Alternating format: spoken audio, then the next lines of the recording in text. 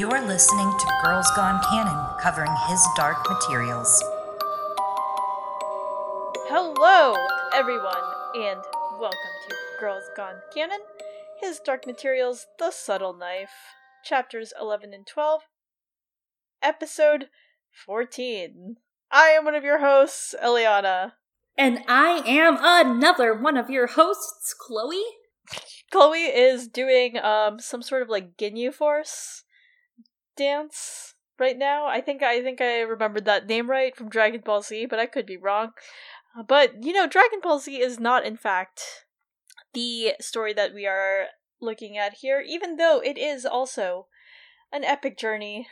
Yes, an epic journey revolving around the fates of some protagonists, which is exactly what we are going to discuss tonight in the Subtle Knife chapters 11 and 12. Chapters 11, which is the Belvedere, and chapter 12, Screen Language, which it's really funny because I was so excited about screen language, albeit, you know, it's a really fun chapter, but I have so little to say because of how excited I am about that chapter. I was just sitting here marveling at the gorgeous back and forth of the shadows and Mary Malone, and gosh, really good chapters. But this will be followed by our discussion, which will also be a little minimalistic, I think, tonight. It's our book spoilers after section.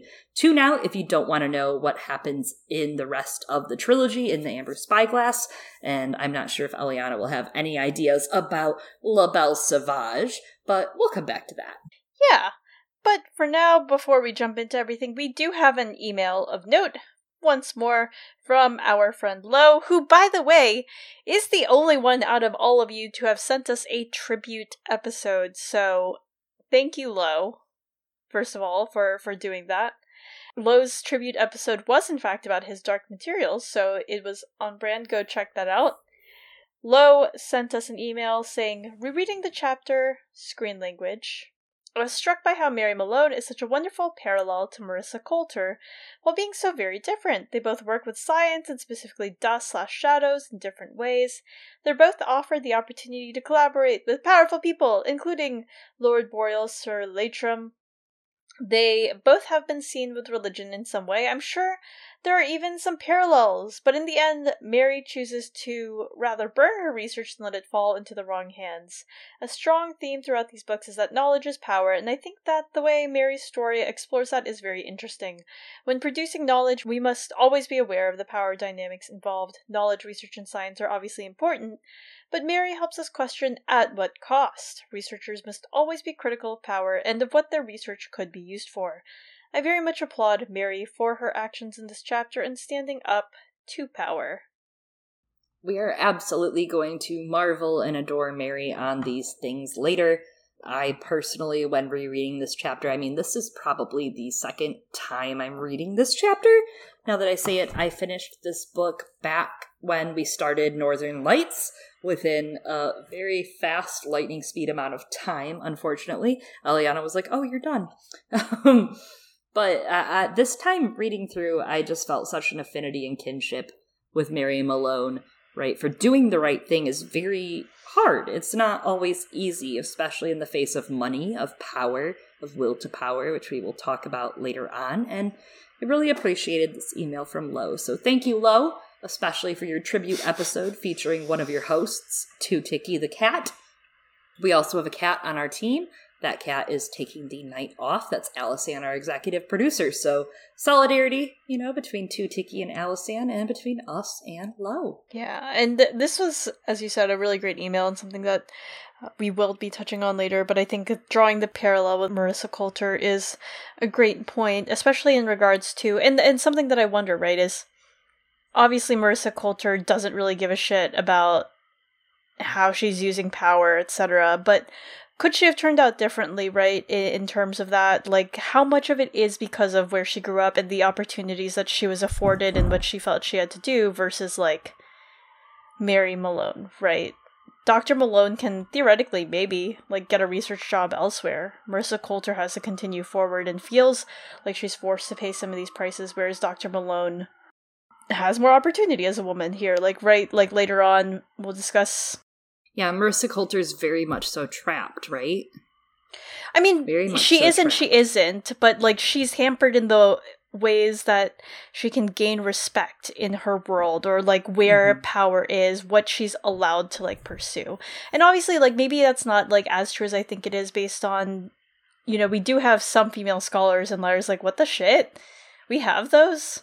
But it seems as though they're not held to the same level of esteem. And of course that's true in the real world too, and people are working to correct that. But I think as we go forward, and what we're really going to be examining about Mary Malone and about Maurice's character in kind of a contrast to that is the choice, right? Marisa and Mary were both given a choice, and Mary chose to walk away in the name of ethics, in the name of scientific code, right? I mean, you look at nurses, you look at many professions that have to do with such care and science in general, and scientists. I mean, that is an ethical code that Mary Malone followed, and Marisa chose power, and Mary Malone chose what was right, and I think that makes all the difference, and is definitely something we will chat more about.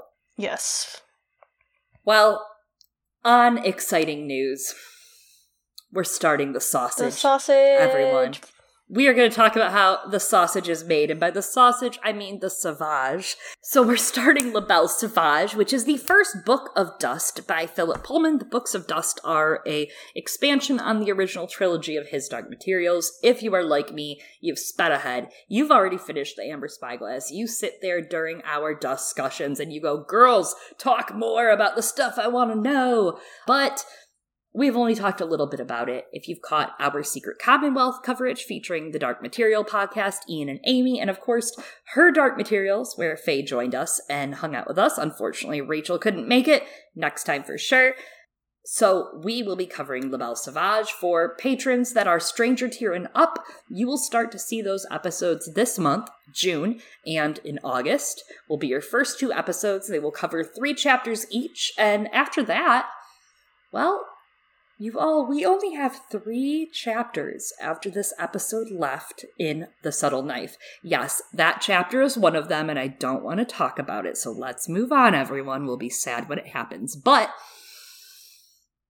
we only have 3 chapters left. So after that, we will work to release for the public our La Belle Sauvage episodes. But if you want to check them out a couple of months, 2 to 3 months early, you can check those at patreon.com/girlsgonecanon. We will have show coverage as it happens. Right now, we know that the show may be delayed due to COVID and pandemicness and all that bad stuff. So we'll see how it goes. We'll play it by ear. But for now, we're working towards covering La Belle Sauvage, and I'm honestly thrilled about it. I think La Belle Sauvage had a couple weak spots, but personally, I think it's a magnificent piece of art and was very gripping. And I can't wait to hear what Eliana thinks about it. Yeah, can you believe we're making them wait for the Amber Spyglass? But, you know, it's fine, and I think, you know, we're all used to waiting for things. And I will say, you know, you talked about the episode that you did of the Secret Commonwealth. I also want to quickly say, speaking of guests, we did this past weekend guest on Monero Geeks channel, together with Monero and our good friend Alicia Kingston, as well as T-Baby, and we had quite the time. It was a fun conversation. Talked about a lot of different things, a lot of hilarious things in A Song of Ice and Fire, but alas, it was an exclusive. However, we are going to plug, like, you should be checking out, you know, if you're following our Jaime Lannister coverage, you should definitely be checking out their discussion on House Lannister, especially the generation of Lannister brothers with Tywin and with Jaime and Tyrion, and they are also covering The Expanse, the TV show, and I still haven't finished the books. I'm still like on the first book, but I am caught up on the show, and they are covering, and I think just released their episode on season 3, and they do a lot of really great analysis, and also on other sci-fi and fantasy series, and they weave that into a lot of their different discussions. So definitely go check that out. Yeah, we'll drop a link in the description, and of course, before we get too far into our notes and announcements and housekeeping, The Belvedere Rabbit. Actually, that's a Velveteen Rabbit. I don't know. That's what I think of every time I see it. Even the vodka. Anyways, Will's dreams are heavy, anxious, and sickly sweet, and he wakes to his body feeling heavy and sheets bloodstained. These are real feelings. Probably not for Will. I'm like, this is normal, right? They had slept in the servants' rooms under the attic. Yeah, this is a monthly feeling for some people. This is really interesting, right? We are nearing the end of the story, of this story, right? We have the next stories to go, and let's be real, his Dark Materials never ends. This is a far cry from where we had Lyra in the very beginning of the story, right?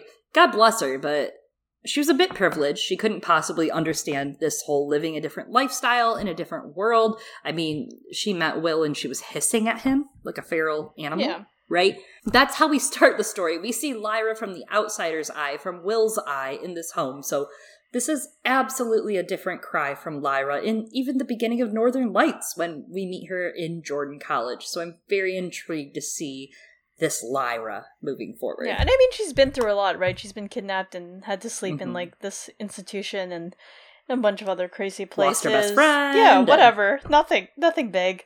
But, you know, right now, when Will comes downstairs, Lyra immediately is concerned and gets him and his bleeding wounds into a chair.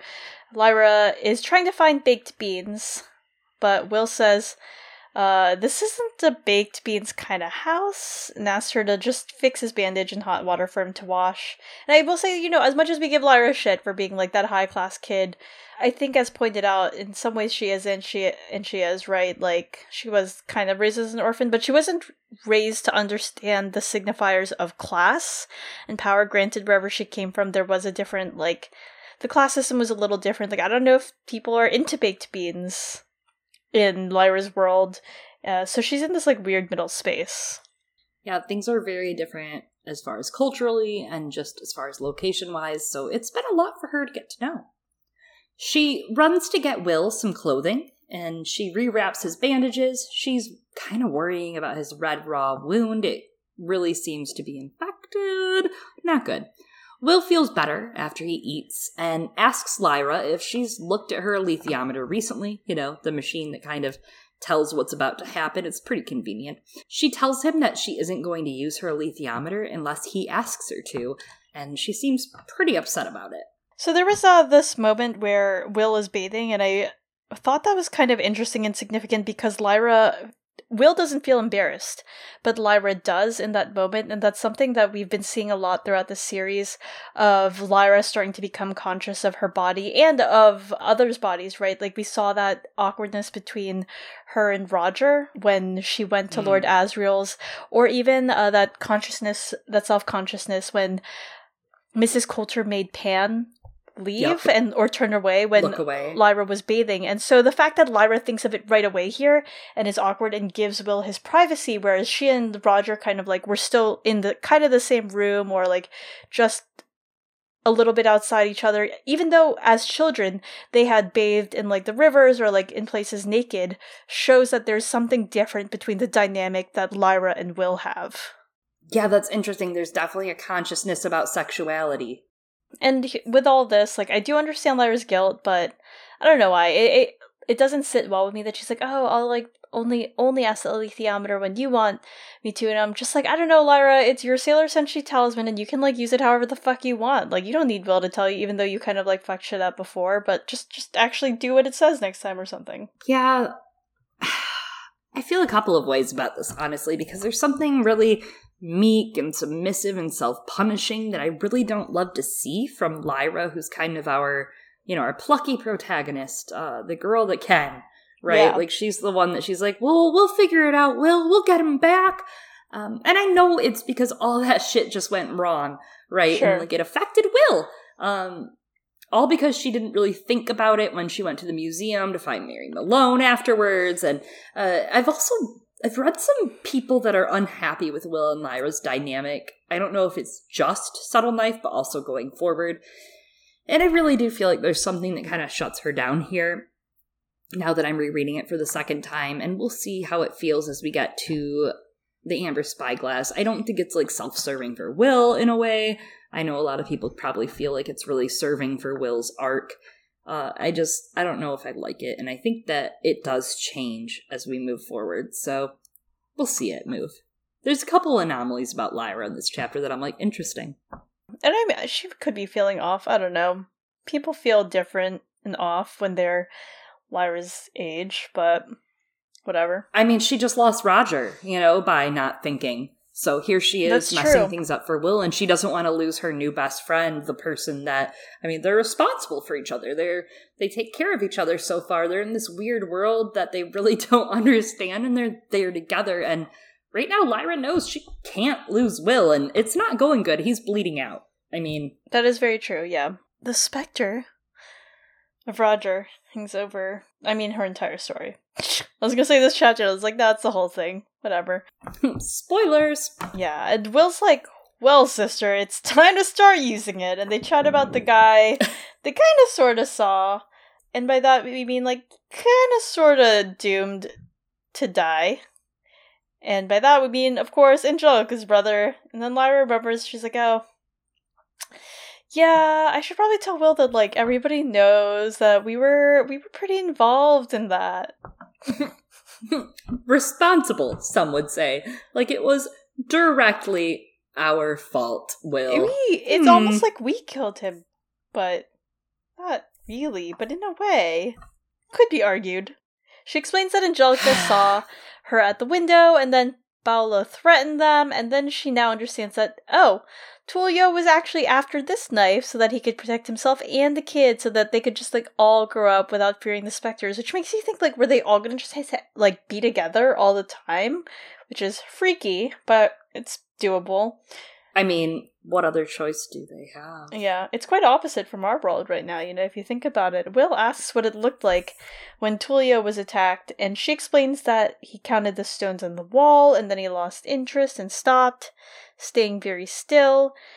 Will hesitates and tells her that he thinks, you know what, maybe the specters do come from my world after all, and that, like, if the guildman first opened a window into my world, then the specters would have entered then. And he thinks that maybe the specters aren't called specters in his world. Maybe they call them something else. So last episode, I'm not sure if it was in our discussion. I think it was in our discussion because we hadn't gotten to this chapter yet.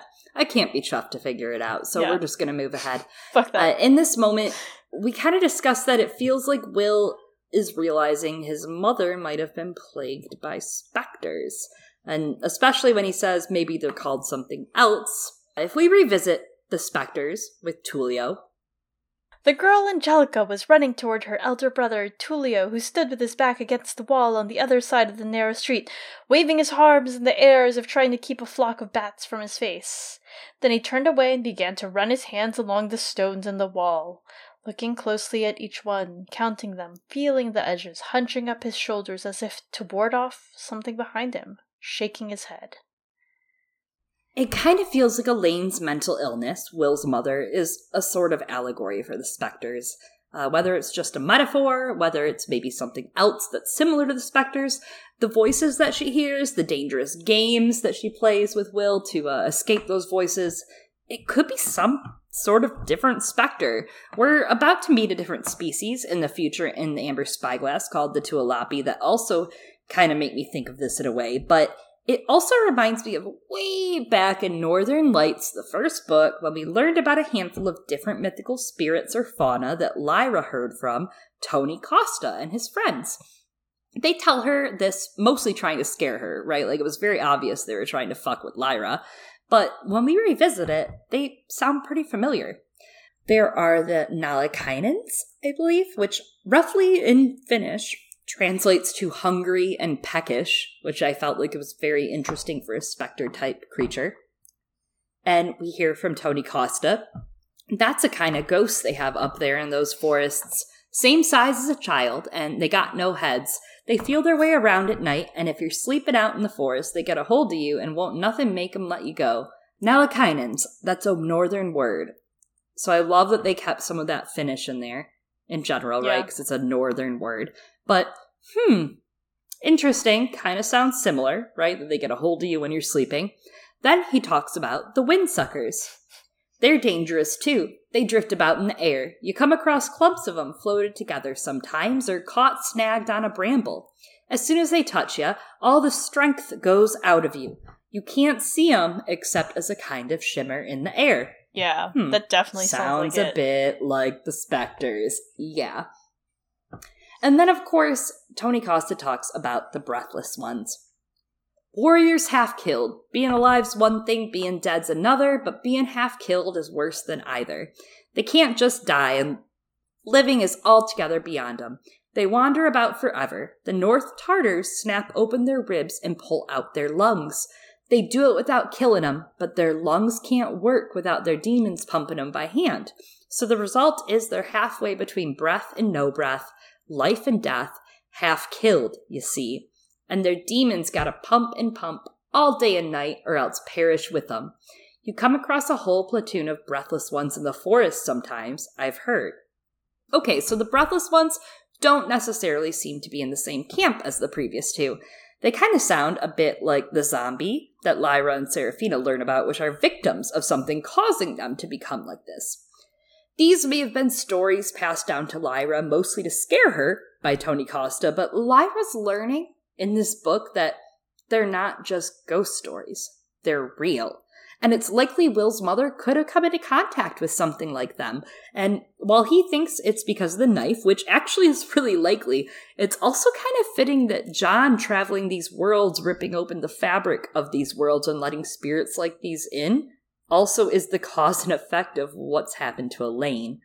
I know that a lot of people do subscribe to it being a mental illness, which I know you and I have discussed that it could be. It could be something like that, or it could be something else.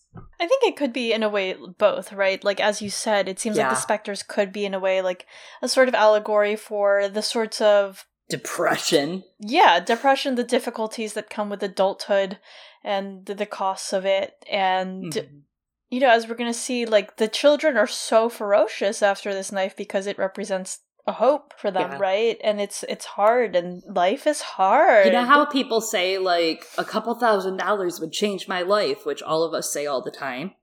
Like, we're like, oh, just a few $1,000s, that would change my life. That's what this knife is for them. It would change their life. Yeah, absolutely. It would, like, allow them to grow up. And I can definitely see the specters being as a sort of allegory for that. And you know, obviously, like, there is that very literal form in these ghost stories that you're talking about, but there's that, and, like, I mean, we see it also with some of the adults, right, who have their specters cut. They're not completely, like, brainless, right?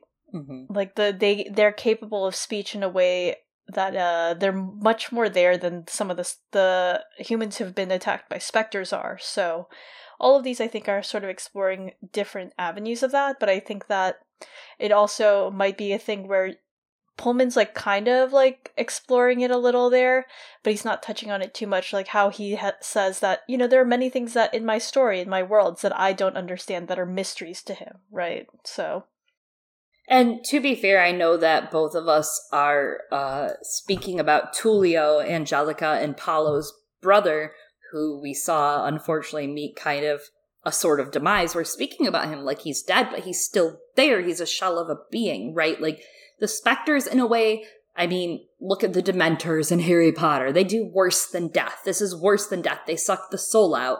This is something that Pullman is absolutely exploring deeper than J.K. Rowling ever decided to, right? Like, she did not go the extra mile and explain, this is why the soul and the body is one, and it's really awful that the Dementors are doing it. She just expects us to feel it, where Pullman is trying to give us this whole series explaining that the soul and the body, while they are one, they are also two elements that are very different and very special.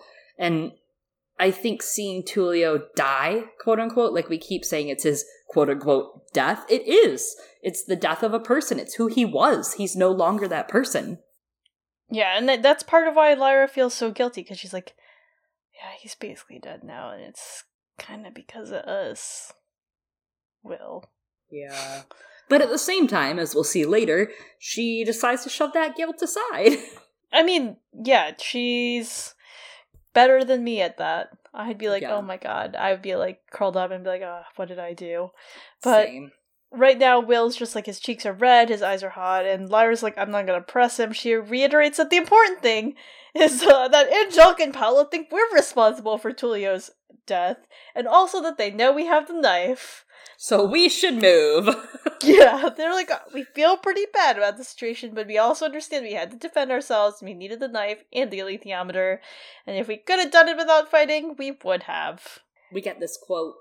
Like Yorick Burnison, Will was a fighter, truly enough, so she was prepared to agree with him when he said it would be better not to fight. She knew it wasn't cowardice that spoke, but strategy.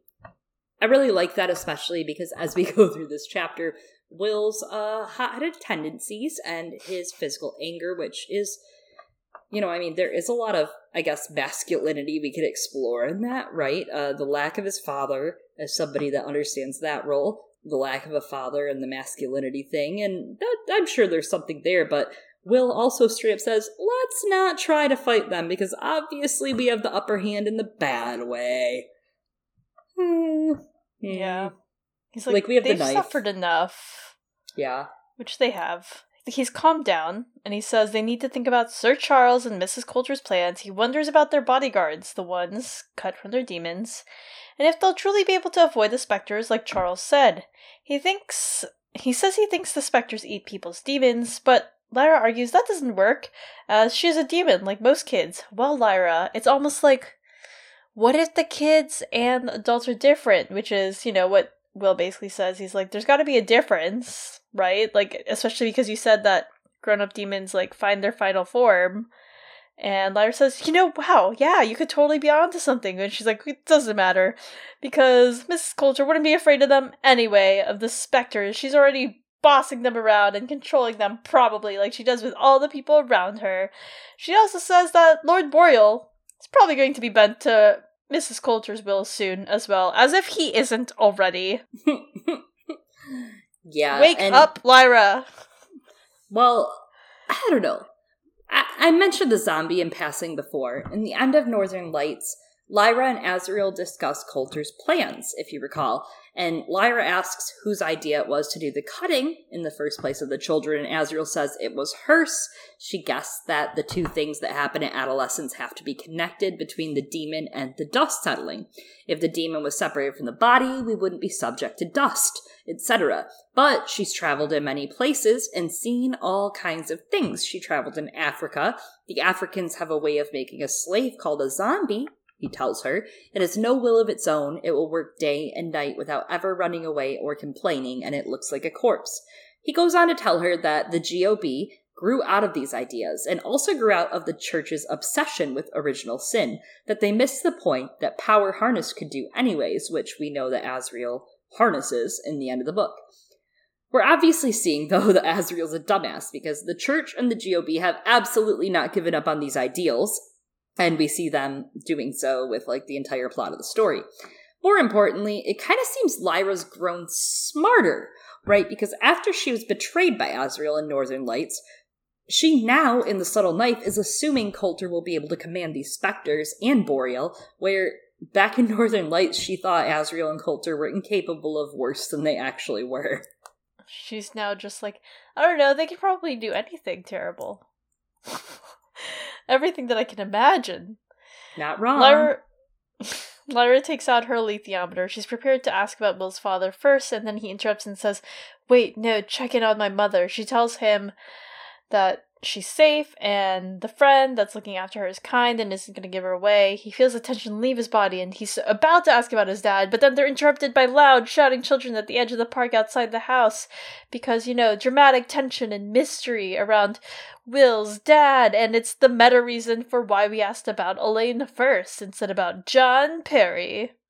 Pan turns into a lynx, and they stand up, knowing it's the children, and seeing them flow out of the trees. There's 40 or 50 kids. They're carrying sticks. One's got a pistol.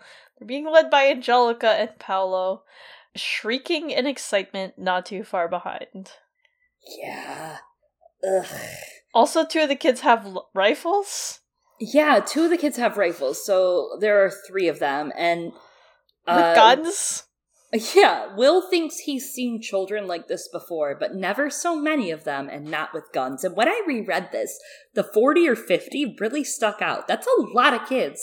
Yeah. 40, 50 kids, that's 3 classes in an elementary school, and that's a well-funded elementary school. A really well-funded school, because a teacher with 30 kids per classroom is unheard of. So, they could make out Angelica's voice high above the other kids, finally. You killed my brother and you stole the knife. You murderers. You made the specters get him. You killed him. We'll kill you. You ain't gonna get away. We're gonna kill you the same as you killed him. These children are very into killing other people. I mean, even Lyra every now and then is like, we're gonna kill him. I want to kill him. I'm like, okay, all right, everyone. It's a lot. And Lyra and Will discuss the logistics to cut a window out of the house and escape before those kids get up there, but Will's like, it doesn't work that way, sweetheart. They have to get to a vantage point or get into the trees behind the house because all he can see is the road by Charles Latrim / Boreal's house, or possibly even, the road in front of, out of there where it would just be moving cars and wrong. So Lyra's furious, right? So she goes from earlier saying, oh, these kids, we killed Tullio, and now she's like, I should have killed Angelica the day before. She's as bad as her brother. And Will's like, all right, little Miss Tantrum. And he's like, the knife's in my belt. Let's go. We gotta go. Yeah, Lyra goes very quick to, let's kill Angelica Pickles, so. They escape out the back through a kitchen garden and out into the open. So there's that garden again. Interesting. There's a circular temple-like building closer than the trees, and Will says, let's run! Even though that's far easier said than done. Pan flies above, keeping watch, and Lyra looks back. They haven't caught up yet, but Pan then gives an alarmed chirp. A boy is pointing at them from the second floor of the home where they left, and they hear the children shout in response. Lyra tugs Will back on his feet, who was resting between running and, just bleeding out, slowly dying. And off they trot again. He knows he can't make it to the trees, so they just aim for the temple-looking building and hope to shut the door and keep them off long enough. And it's interesting because, as they're running, I realize, Will's he doesn't really understand, but he kind of is starting to get it that, Pan is pulling, right? Because he's like, Lyra's gonna just stay behind with Will, so Pan is pulling to get them to some sort of safety. Yeah, Pan is at the edge there. Yeah. The door is unlocked, and they enter to find a circular room with statues of goddesses placed in niches in the wall. There's a spiral staircase of wrought iron that leads to an opening, and there's no key to lock the door from the inside, so they go up to a viewing place for arches made to overlook the city, and this overlooking temple thing that provides views, this is in fact the Belvedere. I've learned today that it is not just a vodka. I mean, I knew that was the title of this chapter, but I never thought to look like, what's a Belvedere? So. Yeah, I didn't even realize it, and I was like, oh, that's what a Belvedere, an architectural structure cited to take advantage of a scenic view. While a Belvedere may be built in the upper part of a building, the actual structure can be of any form, whether a turret, a cupola, or an open gallery. And that's what this is, right? The arches are supposed to be, gorgeous. It's very much a classy area. Yes. Not a Sophia Coppola, a different kind of Coppola, okay? I just usually drink, my vodka out of a Coppola. I actually don't usually drink my vodka at all. You're the one who drinks vodka in this podcast. I would like to say that I no longer drink vodka after Saturday's live stream. I digress. She had half the bottle. She messaged me I don't know, at 2 a.m. or something, and I'm asleep, and she's like, I drank half the bottle. I'm like, what the fuck? It was 4 a.m. I had heartburn. They can see the forest behind them and the villa below and the park beyond. They can see a lot from up here on the Belvedere. They can see carrion crows as well over by the Tower of Angels that are wheeling above the battlements, which Will gets a jolt of sickness, which is a mixture of his hand and a mixture of remembering why the crows would be circling around the tower, whether it's the old knife bearer or the one that they usurped. But this was no time to enjoy that view. The kids are angrily racing up the tower, calling them murderers. Will begins to cut his window, but realizes, turns out we're too high up to cut a window to the ground. All he sees when he cuts a window is just air. They are stuck. Fuck. That is a total, oh, fuck moment. You are at the top of a tower with children with some guns and some, weaponry they made out of sticks coming to beat your ass. I don't know, odds don't look good, right? Odds not good. They don't. There is kind of something to be said about the imagery here. This Belvedere, this temple, was built with this gorgeous vantage point of the city to view the city of stolen artifacts and knowledge. A gorgeous view. And Lyra and Will stand atop it while a group of 40 to 50 orphan children with nothing left in the world ascend. toward them. There's a little bit of a class metaphor in there, right? I can't judge Will and Lyra on it, but they are the chosen ones. These children are not. Tullio's death is symbolic of this. Tullio was consumed with the knife's power, absolutely, and turned a little crazy at the end, but he was trying to get the knife for a better purpose, right? To protect his population of orphans, like a father figure to these kids. And now these orphans are attacking because their very existence is depending on them having this knife. They don't get to grow up without this knife. Meeting this party of straggling children with the male and female guard in the woods in earlier chapters with the witches kind of comes to mind here, right? Of them watching the dad die in the stream, quote unquote die. The dad lose everything in the stream to the specters. These orphans aren't the chosen ones. These orphans have nothing but an empty city of stolen dreams, and as we go through this scene, it's about to get worse for them, and this is all because they were born in this world, right, and not another. Like, Lyra is a different orphan. She's a chosen one orphan. Will, a chosen one half orphan. Like, they are not. Yeah, and not only that, like, they're from another world, and they're coming in, and they've been chosen to take the treasure of this world. Yeah. Like, not just the hope of it, but I mean, it's both the treasure and the curse of this world, right? Like, caused a lot of the problems here. Not all of them. A lot of that was caused by Lord Asriel, tearing an entire, like, giant fucking hole into the reality, but... yeah, that too. That worsened the problem, but yeah, everything that you said, it's sad. Like, you can understand why the children are like this. To an extent, it's very sympathetic, but it's, of course, very scary for our protagonists. Especially because the children's yelling is getting louder, right? Like, it's echoing through the temple, and then a gunshot goes off. Lyra is crouching. She's paralyzed at the wall. I mean, does Lyra know what guns are? That's a great question. Do they have guns in her world? I don't remember. No, they must. They have fucking... They do. The bears have fire cannons. They must have guns. If the animals have cannons, the people must have guns. They do, because Ma Costa explains how Mr. Coulter had the gun during the birth story. Like, that's right. Yeah. Yeah, so they have And Lyra's guns. like, well, they had swords, and she's like, they had guns. That's funny, actually. Anyway, so... he reaches down and slices the iron on the top steps of the stairs, which causes the staircase to crumble underneath the children's weight with no support. There's more screams, more confusion, and then another gunshot. One of the kids is hit, and Will looks down to see writhing bodies in dust, blood, and plaster. The remaining continue to scream, spit, and threaten, but they can't reach. One of the children calls to those that are not pinned under the rubble. They leave the children behind as they go to investigate the call.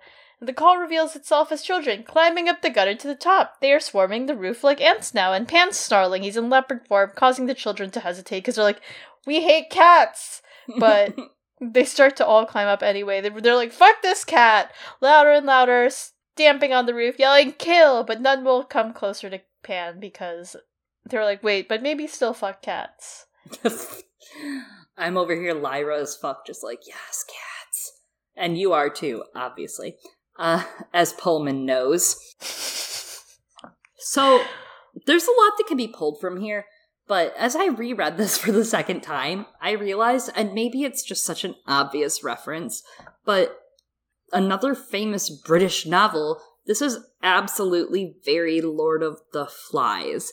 The tension of groupthink, Angelica leading an angry riot of children, some that have guns and weapons.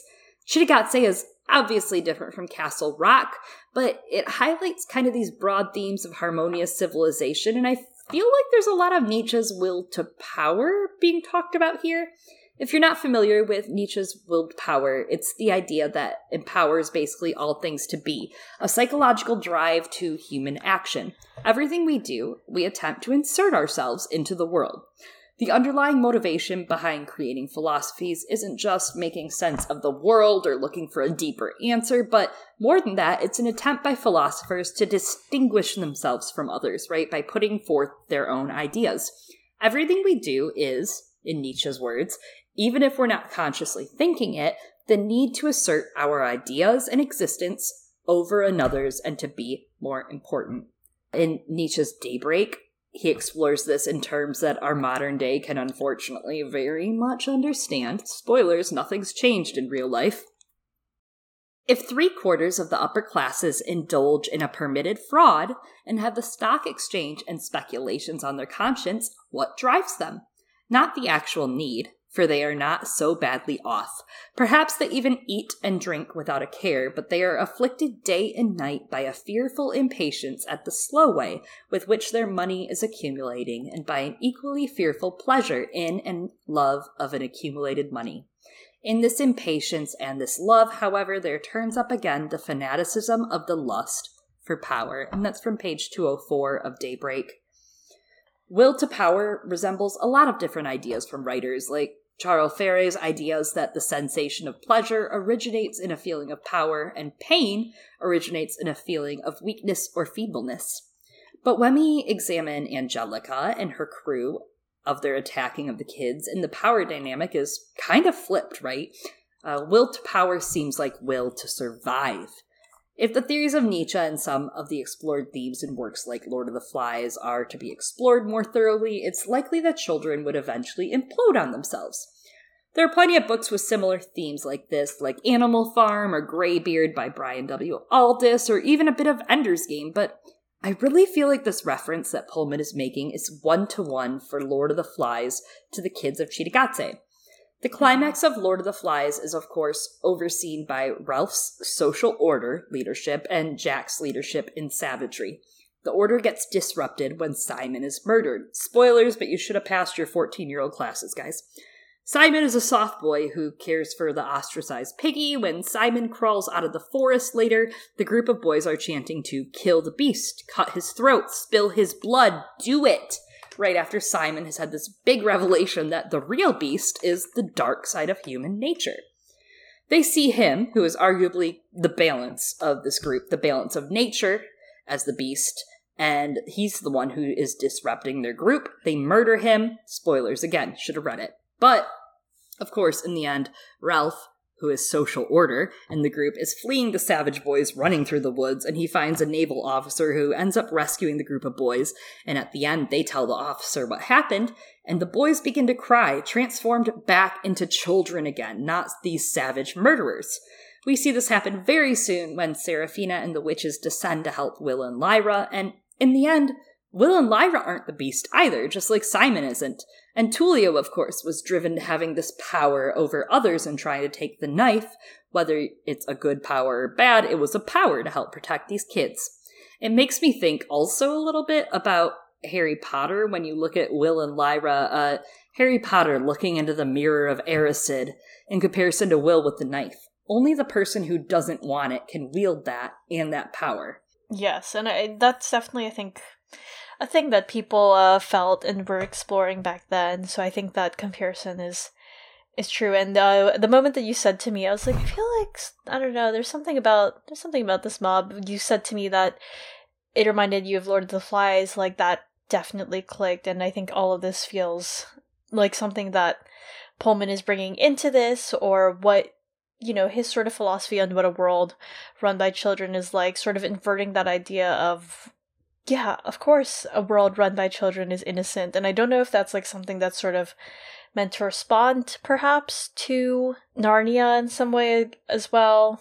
I'm not sure, or just in general, ideas that children are innocent versus adults. But it's something that I do think is funny that I sent to you as you said that, and that some people have brought up in regards to Lord of the Flies, right, is I think around 2016 or 17, someone was toying around with the idea of like doing a gender-flipped version of Lord of the Flies for, I don't know, a movie or something, and people were like, I don't know that it would actually turn out the same, and they were talking about the way that like girls were socialized and differently than boys, right? And then the expectations and how those interactions would be different. And someone made this hilarious satirical essay on the New Yorker called like, so it said excerpts from the all-girl remake of Lord of the Flies, and you will link that. It's by Ryan Kantz, and it's pretty hilarious. I think it's really funny. So yeah, you'll have to read it because it was very funny. And I would even say it's an interesting view, especially because today I think something was trending on the internet that was like,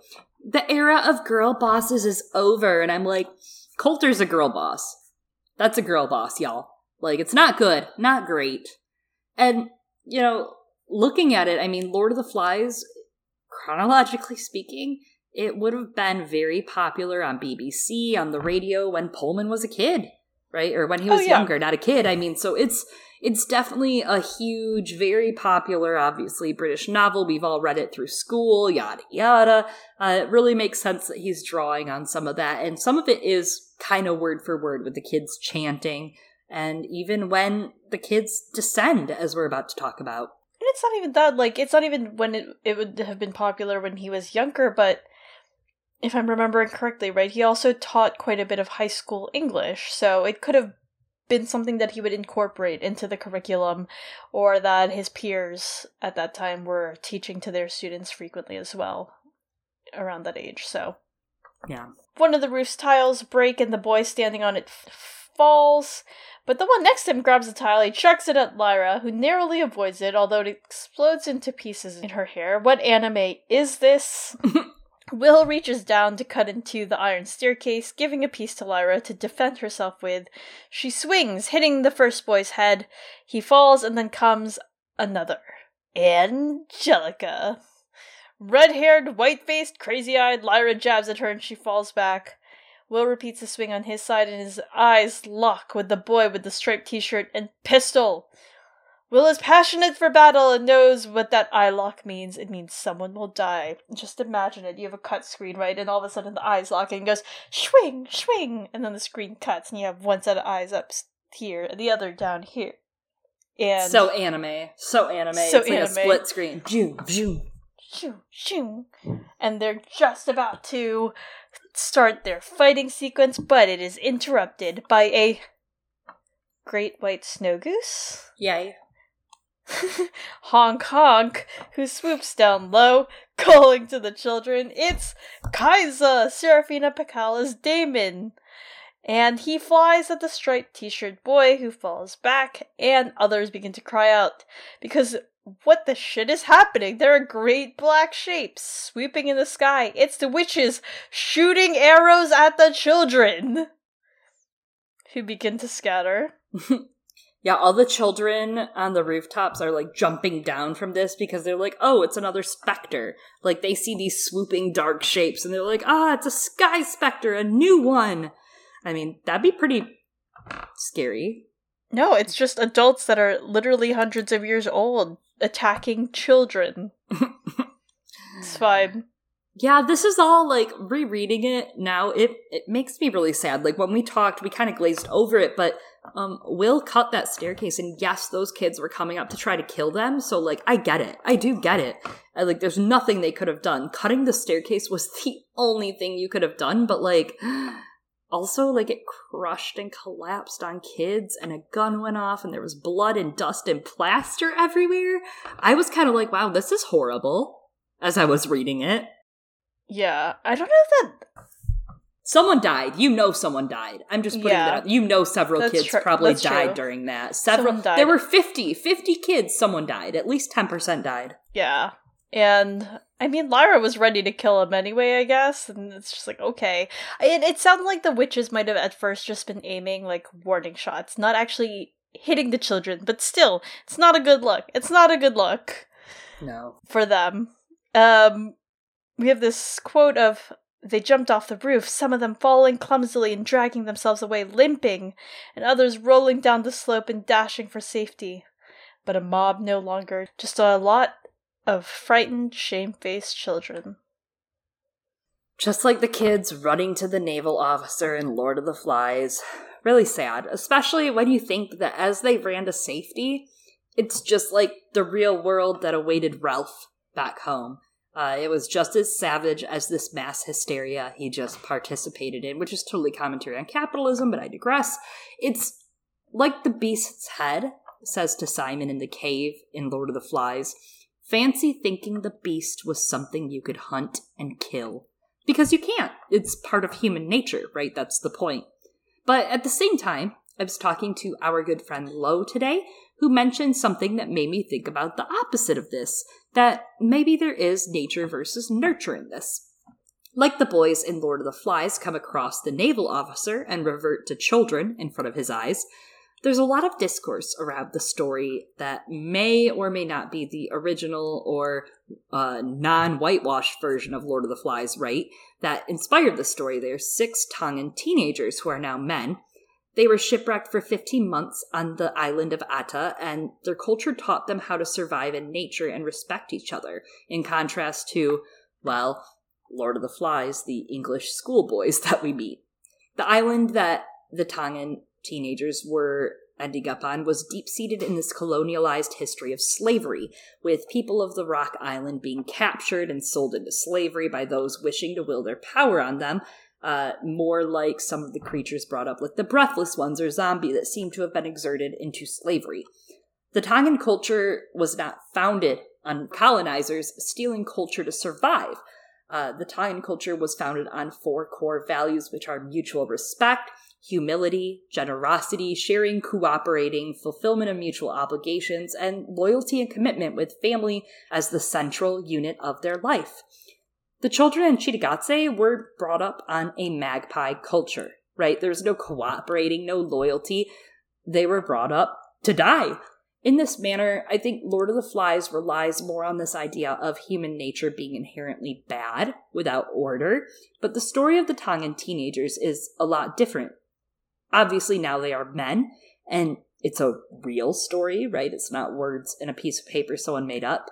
And they were brought up in a culture that was rich with strong values, which tells me that in real life, our society plays a bigger nurturing role on how children grow up, giving them avenues, giving them culture. Honestly, it's really sad. These kids were just born into this world where these old dudes decided they knew what was right for everyone.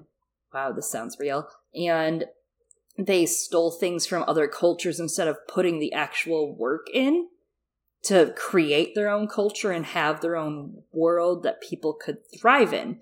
So in the end, these Cittàgazze kids are just suffering from their environment and how they were or weren't, one could argue, raised. Yeah, and like you said, it's kind of like what happens in Lord of the Flies. And I do think, as you said, and are pointing out here, and something that New Yorker article is jokingly getting at, there's a big nurture aspect of it. It's not as though, as we see from this real life story, that the things that people are taught, the values that they are taught, that nurture completely disappears once people are out in the wilderness, right? It's a very cynical idea of what civilization, or the lack thereof, is, and I think it's only one lens, and at that, as you said, very Western lens, one that's mired in colonialism, and I think Western values, that more individualistic idea versus, I think, other societies are more collectivistic, right? And we're seeing, I think, some of the ramifications of that when it comes to how a large, widespread crisis is being handled by different cultures in this world. So, and, it's sad these kids have grown up in one where at first they were taught only to take from other places, and it evolved or devolved into, you have to just keep taking in order to survive, because that's all there is anymore. Yeah, it harkens back to a lot of what we read about with Nietzsche earlier, right? That why would these men that have all of the wealth in the world continue to steal wealth when they already have all the wealth? And yeah, I feel really a lot sadder this time around for these kids. I know they were still going to try to kill our protagonists, but if Will and Lyra could, they'd try to save them. If they could. And you can't, truly blame them for wanting a shot at life. Not at all. They're just fighting to survive. There's no ethical consumption under capitalism. Anyways, Will is kind of too amazed to speak that there's these big black swooping figures, and Lyra's whooping, and she's calling with delight.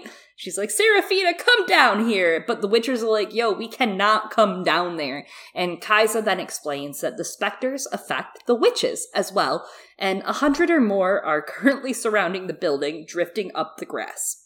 Lyra explains, we cannot see them. And Kaiza interrupts and is like, well, you need to make for the trees because there's bigger trouble coming. Like, worse trouble. So Will and Lyra escape down the hill. His bindings begin to come undone on his hand. He tries to roll them up as they're running, but he's bleeding freely, and Kaiza's like, hey, who's this bleeding guy? And why are the specters avoiding him? And at first, Will is like, what do you mean? I don't know why they're avoiding me. Probably because, he's bleeding out. But then he remembers why he's bleeding out, which is the knife, which wards off the specters. He wants to try to test the knife on the specters, but Seraphina lands in front of them first, and he is, of course, captivated by Lee Scoresby's wife's beauty. You can't stop who I am. I hope you know that. I'm not trying to. Good. Before Will and Seraphina get too acquainted, though, Lyra throws her arms around the witch, who laughs and kisses her head. Aww. Lyra gushes about how the children wanted to kill them, and how she's very happy that Seraphina and her group of hundreds-year-old women were there to shoot at the children. Seraphina watches behind Lyra's head, where the specters are clustering and waiting for them, and Seraphina tells them to head to the cave in the woods ahead, off the slope and ridge to the left, and they will meet there, as the specters don't see the witches when they're in the air. And the specters don't want anything to do with Will and Lyra, because they are not yet tasty. Lyra begins to tell Will that they're safe now, thanks to Seraphina, and chatters happily away. Will follows silently. His hand, though, is still throbbing, having to stop and rest every bit of the way. When they finally get to the cave, a rabbit is roasting over a fire, and Seraphina stirs something in a pot, immediately asking to see Will's wound. The witches speak softly to each other, all asking, what made the wound? He shows them the knife, and they look on it with wonder and suspicion. Seraphina says this will take more than herbs to heal. They definitely need a spell. It will be ready at moonrise. She gives him a hot sleeping potion steeped in honey, helps him to sleep, covers him with leaves, which I wanted to comment reminds me of Yorick and the Panseerborn, and Lyra covering herself in snow to sleep, like the rest of them, being frozen with those snowflakes on her eyes. If you recall that from Northern Lights, I just thought, the witches like to put leaves on them to sleep, and the bears put snow. I like it. Seraphina turns to Lyra, who is gnawing on Rabbit, and closes our chapter with the following. Now, Lyra, she said, tell me who this boy is, and what you know about this world, and about this knife of his. So Lyra took a deep breath and began. And that is the end of chapter 11, The Belvedere. And so we come to chapter 12, Screen Language. I love it. And we're not talking about the language on the screen like in the His Dark Materials TV adaptation, which is excellent. We are talking about a very different screen language. So, we start the chapter. The show that, so far as we can tell, the show that is based on the books. The only show that's based on their books. Holy shit. The only one that's ever happened to. It's kind of based. There's been some interesting things. Anyways, we open it up with some new characters. Not Will and Lyra. You know Mary Malone, but we introduce Dr. Oliver Payne, who is back from Geneva and thinks that Mary Malone is speaking nonsense to him. Mary Malone explained Lyra, the girl that's been visiting her, is from another world and that she speaks to the shadows. Mary Malone calls them dust and says that Lyra was able to speak to the cave and its newfound consciousness. She tells him about the alethiometer and that the girl knew about the state of mind, quote-unquote, intimately. Mary tells him about the skulls in the Pitt Rivers Museum as well, and that they are much older than what the museum says. So, I mean, I understand that if you have not been there, what Mary's saying does sound like a little crazy, but at the same time, like, there's a bit here where it kind of feels like Mary Malone is almost like Cassandra from Greek mythology here for a second until, a man comes over and corroborates her account. Also he has money, but also, nothing that we as women say, like, matters until a man comes and makes it real. You're not wrong, honestly. And, like, now that you say that, there's something about Cassandra that, I don't know, considering, like, a few of the later versions of Cassandra's story, she falls asleep in a temple where snakes whisper in her ear so she can hear the future. That feels a little relevant, right? And not only that, but Cassandra is super, like, strong faith, and There is the story where Ajax the Lesser brutally assaults her, and she holds to the statue of Athena, the goddess of wisdom, with all of her might, and she's holding on so hard that when Ajax the Lesser tears her from the statue is torn down with her. And it kind of reminds me of Mary Malone clinging to science and to logic in this beginning of the chapter. And there's an element of faith there too, right? Within the shadows and in Lyra, so it's both those things. So those all really work too. But Oliver is not faithful. He doesn't understand, and he's like, wait, I don't understand. So are you just, like, telling me that this girl came and confirmed what we know? She's telling us something new? And Mary's like, I don't know, maybe both? And from my understanding of science and research, like, that's how it's supposed to work some of the time anyway. You know, it confirms, like, what you know, and maybe from that, because it confirms it, you learn something new, or, like, you know, both, right? I'm not a scientist. Mary goes on to say something big had to have happened 40,000 years ago, and shadow particles obviously existed before then, like since the Big Bang, but there's no way to amplify their effects until something, maybe evolution, altered it. See the skulls. No shadows before that time, but many shadows afterwards. And Lyra said the same thing about the skulls in the museum. The human brain became the ideal vehicle for the amplification process. We became conscious. Oliver asks why it would have happened precisely those 30 to 40,000 years ago, and Mary's like, look, I'm just speculating, it's all tinfoil, bro, but doesn't it seem possible? The conversation moves to the police officer that had visited today, who was named Walters from the Special Branch. Mary had thought that was the politics branch, and Oliver corrects her and is like, no, that's the terrorism, subversion, and intelligence branch. And honestly, in my opinion, if intelligence is involved, that's when I'm like, no, that's the devil, walk away. Mary explains that the officer came because of the girl looking for a boy of similar age that had been in her company. But weirder, that officer knew about their research in depth. Kind of flattering. Yeah, but also a little weird, because nobody cares about your scientific research, Mary. Let's be real. Lyra's like the first person that's cared about her scientific research in so long. Poor Mary. The phone rings. Oliver answers it, and he puts it down, and he's like, oh, we have a visitor. No one I know, but his name was like Sir Somebody or something. And that's like when our brains go red alert, right? Like, Sir Somebody something? I know a Sir Somebody something. I do too, and he has nothing but trouble, Eliana. Oliver reveals he's off. He's been offered the job in Geneva, and he doesn't see a point in what Mary is explaining to him. This all sounds too crazy, he says. Mary challenges him. She's like, what about your research on the shadows and the skulls? But suddenly there's a knock at the door before Oliver can answer. It's who we all expected, thanks to Pullman's language, Sir Charles Leitrim. Yes, and turns out he's been doing his research, he knows their names, and he asks to sit. He says he knows they're awaiting the news of their funding application, that he used to be a civil servant, directing scientific policy in the field. He sits as if he's in charge of a meeting, and says that he heard from a friend, he won't mention because the Official Secrets Act covers all sorts of things, that their application for funding was being considered, and he wanted to see their work. And I thought, this Official Secrets Act comes up, 2 or 3 times in this passage, and I was like, Pullman, do you want to tell us something about what you think about this act? And so I looked it up, and there is in fact a real Official Secrets Act in the UK.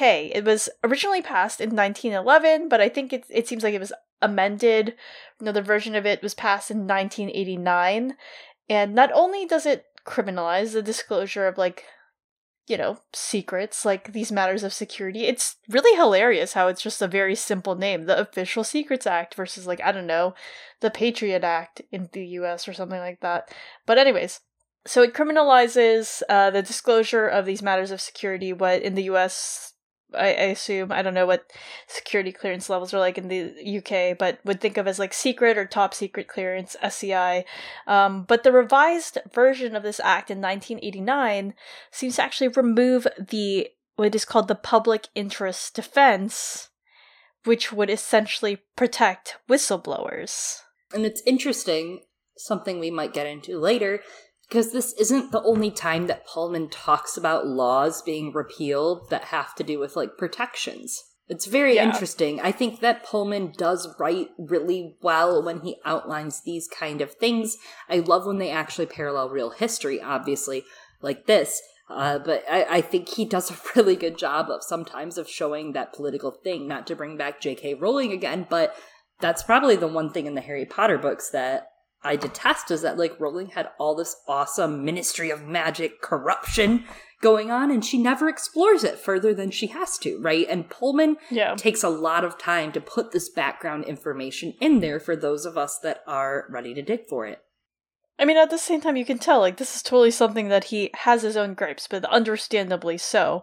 Yeah. And it's probably something that seems like it was passed a really long time ago now, but for him, it would have been, it wasn't super recent, but recent enough, because you get to a certain age, and you're like, that was just yesterday, and then you're like, that was a couple years ago. I'm getting to that point. I'm at that point now in my life. I'm like, wow.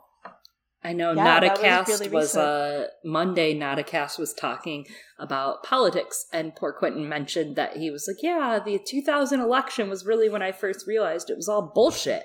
And I was like, wow, it really was. 2000. Damn. Yeah.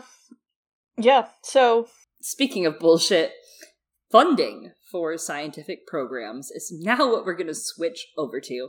Mary asks if Charles thinks they're going to be funded or if the board is going to decide to shut them down. And he's pretty blunt. He's like, oh no, you're getting shut down unless someone argues your case for you. An advocate, so to speak. And Mary's like, I didn't think it worked that way. I thought there were peer reviews at a couple of different levels. And Charles is like, oh yes, in principle there are peer reviews. But in real life, no. The system's a joke, and your work is valuable, and it should continue, Mary. Bless your heart, Mary. Right, and she's very sweet during this. She's just trying to understand. It's a lot of information at once. Charles asks if, informally, he can represent them. And she's like, oh, of course. Oliver's like, well, what kind of back-scratching would we have to do for your representation, Sir Charles Latrom? Even though Oliver also just said he was quitting to work in Geneva. And then Mary suddenly understands. She sees the flicker of complicity, and she's like, oh, okay, so this is all bullshit. I get it now. Yeah. There's a manner here that kind of reminds me for a moment of that dynamic between Lyra and Will, where Will is, like, the more worldly one and understands a lot of these subtleties. I mean, Will would never agree to this, but he sees these things and navigates them a little more shrewdly, right? Yeah, as we see with kind of when he tells her, like, Lyra, you can't just be out there chatting with police officers, you dumb bitch. Like, yeah. Put your head down, like, walk away. Lyra, ACAB. Yeah, you are Lyra. This is not what we do. We do not talk to them. You just put your head down, walk away. Charles basically reveals that he would want them to take their research in a different direction, and if they agree, he could also allocate them extra funding from another source altogether, which, I mean, it sounds to me like insider's look into university politics and funding, brought to you by Philip Pullman. It's something that reminds me of that joke that someone tweeted. I've brought it up on this cast before, where someone was joking about the scene where Lord Asriel pulls out that head, right, and then suddenly gets all the funding that he wants from the university. And they were like, I know this is a fantasy show because no one gets funding that easily in a university. And it sounds to me like what Mary Malone needed was a head. A severed head. Oh wait, they did! They had skulls! Fuck, why isn't anyone funding them? Because they don't stand for anything bad. I mean, this is an insider look at funding for anything ever. Like, everything is corrupt. Everything is bullshit, Eliana, is what I'm trying to tell you. Sigh. Mary puts her foot down and says that the course of this research is a matter for them. She would be willing to discuss the results, not the direction. Charles gives a regretful motion and stands to leave, and Oliver argues, saying, I'm sure Mary is going to hear you out, and saying that, she should really listen to him. And then Mary outs him and is like, why do you care? You're going to Geneva. And Charles comments that Geneva has excellent scope and money, and not to let him hold Oliver back. Oliver backpedals even more and says, none of it is settled, it's very fluid, and offers him some coffee. Mary looks at Charles deeply for the first time. She sees that he's confident, beautifully dressed, powerful, and he wants something, and he won't support them unless they bend. And I'm like, damn, Mary, you only saw all this shit now. And I get it, she's pure, but I'm just like, damn, Mary. Well, she's passionate about her subject, and I get that. And, I mean, when people immediately talk to me about A Song of Ice and Fire or His Dark Materials, I also like to imagine that they have good intentions, but it turns out no one has good intentions and everyone's garbage. So, Charles tells them what he knows about their research with consciousness and what he'd like them to work on. He wants them to concentrate on manipulation of consciousness, doesn't sound great, the many-world hypothesis, and third, a child. Mary doesn't know this, but she goes pale. Mary goes pale, she feels faint. He tells her he's in contact with intelligence services about a girl who's stolen an antique scientific instrument and a boy who's accompanying her who's wanted in connection of murder. And he specifically says, it's a moot point whether a child of that age is capable of murder, of course, but he certainly killed someone, and he has been seen with the girl. I love that he's literally admitting here, there's actually no legal reason we're hunting this boy, but we're using it as an excuse to hunt him. Would you say, wait, is it goodwill hunting? It's badwill hunting. And I think that's true. And like, now that I think about it, now that you've called out this line, I realize, the question of, I don't know, can a child be capable of murder at that age? I don't know if he's asking like legally or just like in general, because now I'm thinking like, the answer is yes. We just saw the previous chapter, and Lyra and Will being like, we kind of killed that guy. And then everyone being like, no, we're gonna kill each other. All these kids killing each other now. So, the answer might be yes, but, the manipulation of consciousness sounds bad. Sounds like a lot of the things you've been talking about earlier regarding the zombies and the severed people, and then he tries to, like, say, that girl stole that scientific instrument, but obviously Mary knows better because she's seen Lyra do something truly remarkable with it, and again, Boreal has no idea what the fuck it is other than like, it's this cool shiny thing. Shiny, expensive, and old. Charles says that he knows Mary may be inclined to tell the police what she knows, but would rather, she tell him privately so that the proper authorities can deal with it, so that it's not a tabloid event. He already knows about Inspector Walters visiting them yesterday, and that the girl had been to their facility. He calls it a matter of national security and leaves this card mentioning the funding committee will be meeting tomorrow on this. Then as soon as Charles leaves, Oliver turns to Mary, disavowing her behavior and asks her, so, like, do you want this project to survive or not? But she argues, like, this wasn't an offer, this is an ultimatum. It's like, do what Charles wants or shut down, filled with not-so-subtle national security threats. Why is this even in here? Also, it's like, not just a, like, not-so-subtle national security threat, but the fact that, like, it's enveloped, right, with a national, like, that's not normal. That's not a normal, some threats are like, I'll beat you up, right? But, like, this is like the whole entire government will take you down forever. To death. To dead town. You know what I mean? That's a little much. And Oliver continues to go back and forth. He's like, well, they're going to take the research over no matter what, whether you help them or not. And she's like, yeah, but they're going to find new ways to kill people and manipulate consciousness. Like, I'm not going to be a part of that. This is unethical. And he says she could at least help it be kind of not evil. And she's like, what do you care? You're leaving anyway. And that's when it drops. He's now considering taking the position and staying here and manipulating this evilness to his own advantage instead, and he doesn't want to abandon their work now when it's finally taking off. Mary, you don't understand. Yes, I do. It's very simple. You promise to do as he says, you get the funding. I leave, you take over as director. It's not hard to understand. You'd have a bigger budget, lots of nice new machines, half a dozen more PhDs under you. Good idea. You do it, Oliver. You go ahead. But that's it for me. I'm off. It stinks. You haven't... But her expression silenced him. She took off her white coat and hung it on the door, gathered a few papers into a bag, and left without a word. As soon as she'd gone, he took Sir Charles's card and picked up the phone. Fucking rat. What a fucking rat. Oliver's a fucking rat, and I love that moment. I'm like so proud of Mary Malone. Yeah, it's obvious. This relationship with Oliver and Mary very much reminds me of the nurses in Bolvangar. They have a very brief discussion on the ethics in Northern Lights of what Coulter is having them do with dust experiments. They go back and forth discussing, do you think she'll make an unfavorable report? No, I think you dealt with her well. Her attitude worries me. Not philosophical, you mean? Exactly, a personal interest.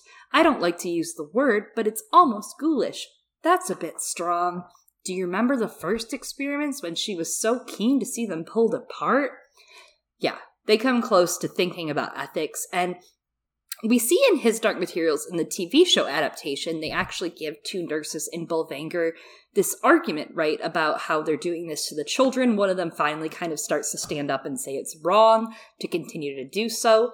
Very much so this ethical debate, but Mary here knows they will use her research to kill people, without a doubt. And being able, as Lo said in our beginning of our episode from Lo's email, being able to burn your knowledge and your hard work, all of the work that Mary, as a woman in science, which we know is a minority in science, everything you've worked for, that's immensely brave. Being able to collapse what society doesn't want you to, right? To burn it all down, not reform, a restart. That's commendable. This was the moment in the series that I knew that Mary Malone was something absolutely special. And this read-through cemented it even more than I already knew. I just think that's immensely brave. Yeah, at first, I was like thinking about it. I was like, I mean, does Oliver have a point? Like, would she be able to do more if she stayed in there and tried to alter the course of things? But I think it seems like the story is arguing that that's not the case, and you made that clear by bringing in those examples from Bolvangar, right? It's that once you're already in there, once you're under there, your ability to enact change in that way becomes limited, and it becomes hampered by all these other interests. And so I think that that's something that comes through when you take it in that larger context. That the argument is like, no, the right thing to do is to leave. And at the very least, Mary is able to make that change. Not just by leaving and not aiding in this, because of course she has valuable knowledge and the ability to even move it forward that Oliver may or may not be capable of doing on his own, but they don't have Mary to help with that process. But she makes it difficult, right? Because she's like, before I leave, I'm gonna fuck shit up and make it even more difficult for them to be able to do harm. Absolutely. It's powerful stuff. I mean, I think in a way it's kind of, by saying for Oliver, you should stay and try to guide it, it's empty, because you and I both know that's not how things work, right? That's not at all how it works. They will use it no matter what. So for her to burn down whatever they can have and say, you don't get this piece of me as a woman in a field that does not welcome women often, especially, I mean, we see it in here. We see it from how few female scholars there are. Powerful stuff. Everyone should burn it all down, is all I'm saying.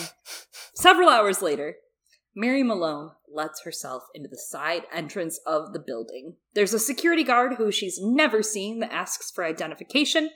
She's a little suspicious, right? But she shows her car park ID that doesn't have her actual name and stuff on it, and he excuses it and asks why she's here. She lies. She's like, I gotta check on a running experiment periodically. He finally accepts it, and she knows she has very little time because there has never been a security guard in her building. This seems to be a super sudden change. She locks the door behind her. She lowers the blinds. She takes out a floppy disk, if any of you remember those. A floppy disk! I think about them every day, especially the Captain Crunch ones that you could get to play the Captain Crunch game. Anyways. Yeah, so I found out that there are youths.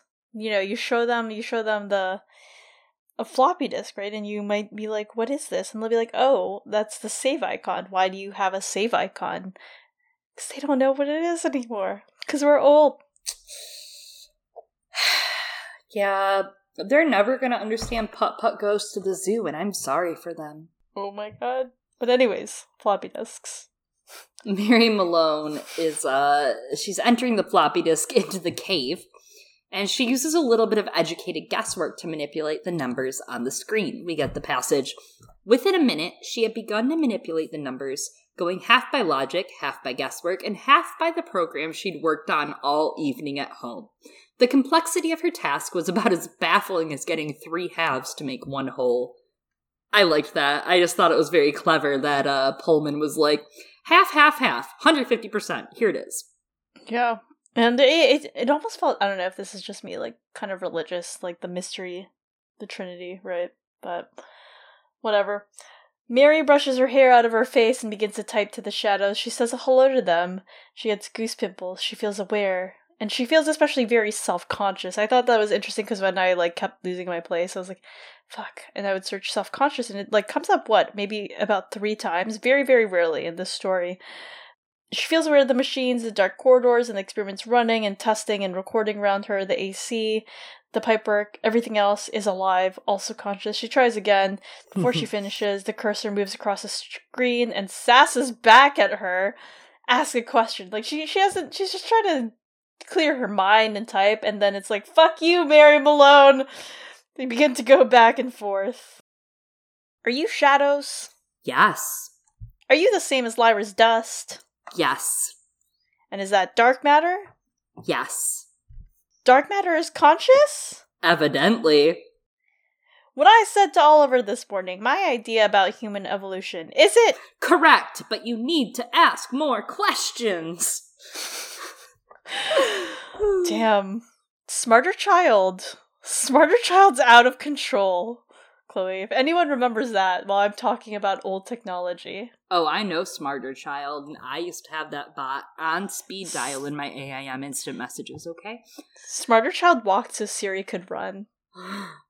Obviously, AI understands us because of Smarter Child. Someday we're gonna have a talk about this AI thing that was a fish project. It was a bot that would be like blank fish. Anyways, it was all AOL Instant Messenger, you get me. Mary's scientific side is screeching at her that she's dreaming, and this is wrong, but her humane side is like, wow, what the fuck is happening? She continues on. The mind that is answering these questions isn't human, is it? No, but humans have always known us. Us? There's more than one of you? Uncountable billions! But what are you? Angels. Mary had been brought up Catholic, a nun, and she may not still have that faith, but she knew about angels. We get a quote in here where Mary's thinking about something that St. Augustine had said. Angel is the name of their office, not of their nature. If you seek the name of their nature, it is spirit. If you seek the name of their office, it is angel. From what they are, spirit. From what they do, angel. That's such an interesting line that she remembers from her time as being a nun and being Catholic. And I know a little bit about St. Augustine, right? He is considered the patron saint of brewers, of printers, and of theologians. Yeah, a number of cities and dioceses, and he is known to be invoked against sore eyes. His writings covered theology, philosophy, and sociology, and he was actually one of the first Christian Latin authors and anthropologists who had a clear view on theological anthropology. He wrote about the body and respect for it, in that it belonged to the nature of the human person. He described body-soul unity as true marriage, that your body was your wife and your soul was you, the man. When born, the elements are in perfect harmony, but after the fall of humanity, they are in combat, is what he thought. He wasn't preoccupied like Plato in metaphysics. He was happy to admit that they are metaphysically distinct. To be human is to be composite of soul and body, with soul superior to the body. And for a fun quote from him, the soul, which is spirit, cannot dwell in dust. It is carried along to dwell in the blood. And these are all very interesting things that Pullman seems to be writing towards and against. Mary begins to talk again with the shadows.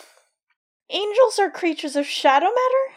Of dust? Structures, complexifications, yes! And shadow matter is what we have called spirit. From what we are, spirit. From what we do, matter. Matter and spirit are one. Mary then realizes that the shadows have been listening to her thoughts. Spooky. Also invasive. From the chapter Lighted Flyers, earlier in this book, which I'm also now realizing is a pun, and I didn't get it before, that it's lighted fires, but flyers because the angels are super glowy and bright. Get it? Anyways. I don't know how I only got that now. We have this quote that I wanted to come back to that this conversation reminded me of, in terms of them answering that their structures, complexifications of dust. And it's, nor did she know how far their awareness spread out beyond her, like filamentary tentacles to the remotest corners of universes she had never dreamed of, nor that she saw them as human formed only because her eyes expected to. If she were to perceive their true form, they would seem more like architecture than organism, like huge structures composed of intelligence and feeling. So, Okay. that was fun to talking about that a little more and how they perceive themselves, I guess. And we do get the sense they aren't like made of matter in a way, though. Like matter, they make it clear, right? Matter comes from their actions and what they do and their will imposed into this world, unlike humans, which are but also like that assertion that matter and spirit are one, it seems quite contradictory, right, to some of the things that maybe Augustine, or some things in it within Christian theology where body and spirit might be married and together, but they're considered separate things, separate entities, and that the flesh is in many ways spongy and weak. I mean, you get that in Mind Over Matter, right? Yeah. And, well, we also get it as, like, in some ways, later in the series, matter over mind. Yes. In a way. And I think that's why they're saying, we'll get to that at some point later on. But anyways, someday. Mary continues. And did you intervene in human evolution? Yes. Why? Vengeance. Justice, fire, and blood. Wrong series. Vengeance for, the rebel angels after the war in heaven. Satan and the Garden of Eden. But it isn't true, is it? Is that what you... Find the girl and the boy. Waste no more time. But why? You must play the serpent. But deep down inside, we know that the meta conversation here, and as to why Mary's not allowed to finish her question is, but why? Plot. It's the truth. She rubs her eyes, and she hopes that, like, when she opens them, she won't see shit, but the words are still there. The shadows tell her to go to Sunderland Avenue and find a tent, deceive the Guardian, and go through. You'll need provisions for a journey, and you'll be protected from the specters. Also, destroy the equipment. Man, this, like, Google instructions is, like, really detailed. And so, we have this line. But Before you go, destroy this equipment. I don't understand. Why me, and what's this? You have been preparing for this as long as you have lived. Your work here is finished. The last thing you must do in this world is prevent the enemies from taking control of it. Destroy the equipment. Do it now. Damn. No computer tells me what to do. That's not true. Computers tell me what to do all the fucking time. Animal Crossing tells you what to do literally every day. I don't go on every day, but now I have, because apparently I might have a large spike this week. Very exciting. Very exciting. Turn up. Turn up for what? That was actually Michelle Obama's, like, line at one point, wasn't it? She actually literally said that. I thought that this last encounter that they have in the language is kind of interesting, of, like, the language and the way it's phrased, right? It makes it feel... Pullman does a good job of bringing in language to make it feel like this big, like, force back there. But this line of, you have been preparing for this as long as you have lived, really conveys that sense of destiny, especially for Mary. And then, like, the whole... There's this weird thing, though, right? They're saying that matter is in terms of like what they influence, like from what they are able to do. And so they're saying like, destroy the equipment, do it now. They can't do it themselves. And so there's some of these questions that that tension, right? If you're preparing for this your whole life, and then the computer's telling you fucking go do this thing, and there's questions of like, where is free will in all of this? And I understand that, of course, the destiny that we're seeing is like Lyra is supposed to destroy destiny, so you kind of see how that's coming through, even in this interaction. Mm-hmm. It almost makes you think like, until Lyra completes her destiny, will no one else be able to be free of destiny then? Like, everyone is a slave to the written story until Lyra can defeat destiny according to the prophecy? That's kind of how it sounds. And like, what? Is it when you ask a question of what you should do from then on, maybe to the alethiometer or like something? Is it going to tell you something like, you must do X thing? Or is it going to be like, well, you could... like softer suggestions, right? And maybe they'll like, yeah. It makes me wonder too, especially in the beginning of the episode when we talked about how Lyra was acting meekly toward Will about utilizing her alethiometer. It feels a lot like maybe she's afraid of the destiny of the alethiometer after what it's caused, right? Like, look back at Benjamin, who died because of it. Look back at her ignoring its warnings for Tony Makarios and Roger. It makes me wonder if maybe Lyra has been ignoring her destiny, and maybe in the beginning of the last chapter, it's that as well, right? Like, that's her saying, no, I won't touch it. I won't touch destiny because destiny seems to lead me down this dark and dreary path. But in the end, we all have to face this destiny that Lyra is, of course, subject to, according to the prophecy. And Mary Malone apparently is being told she has a part as well. And I think that is interesting, especially in terms of, like, these questions of knowledge, right? Lyra avoiding asking the alethiometer, as you said, is it a sense of avoiding destiny? Is it a sense of avoiding that knowledge of what she has to do?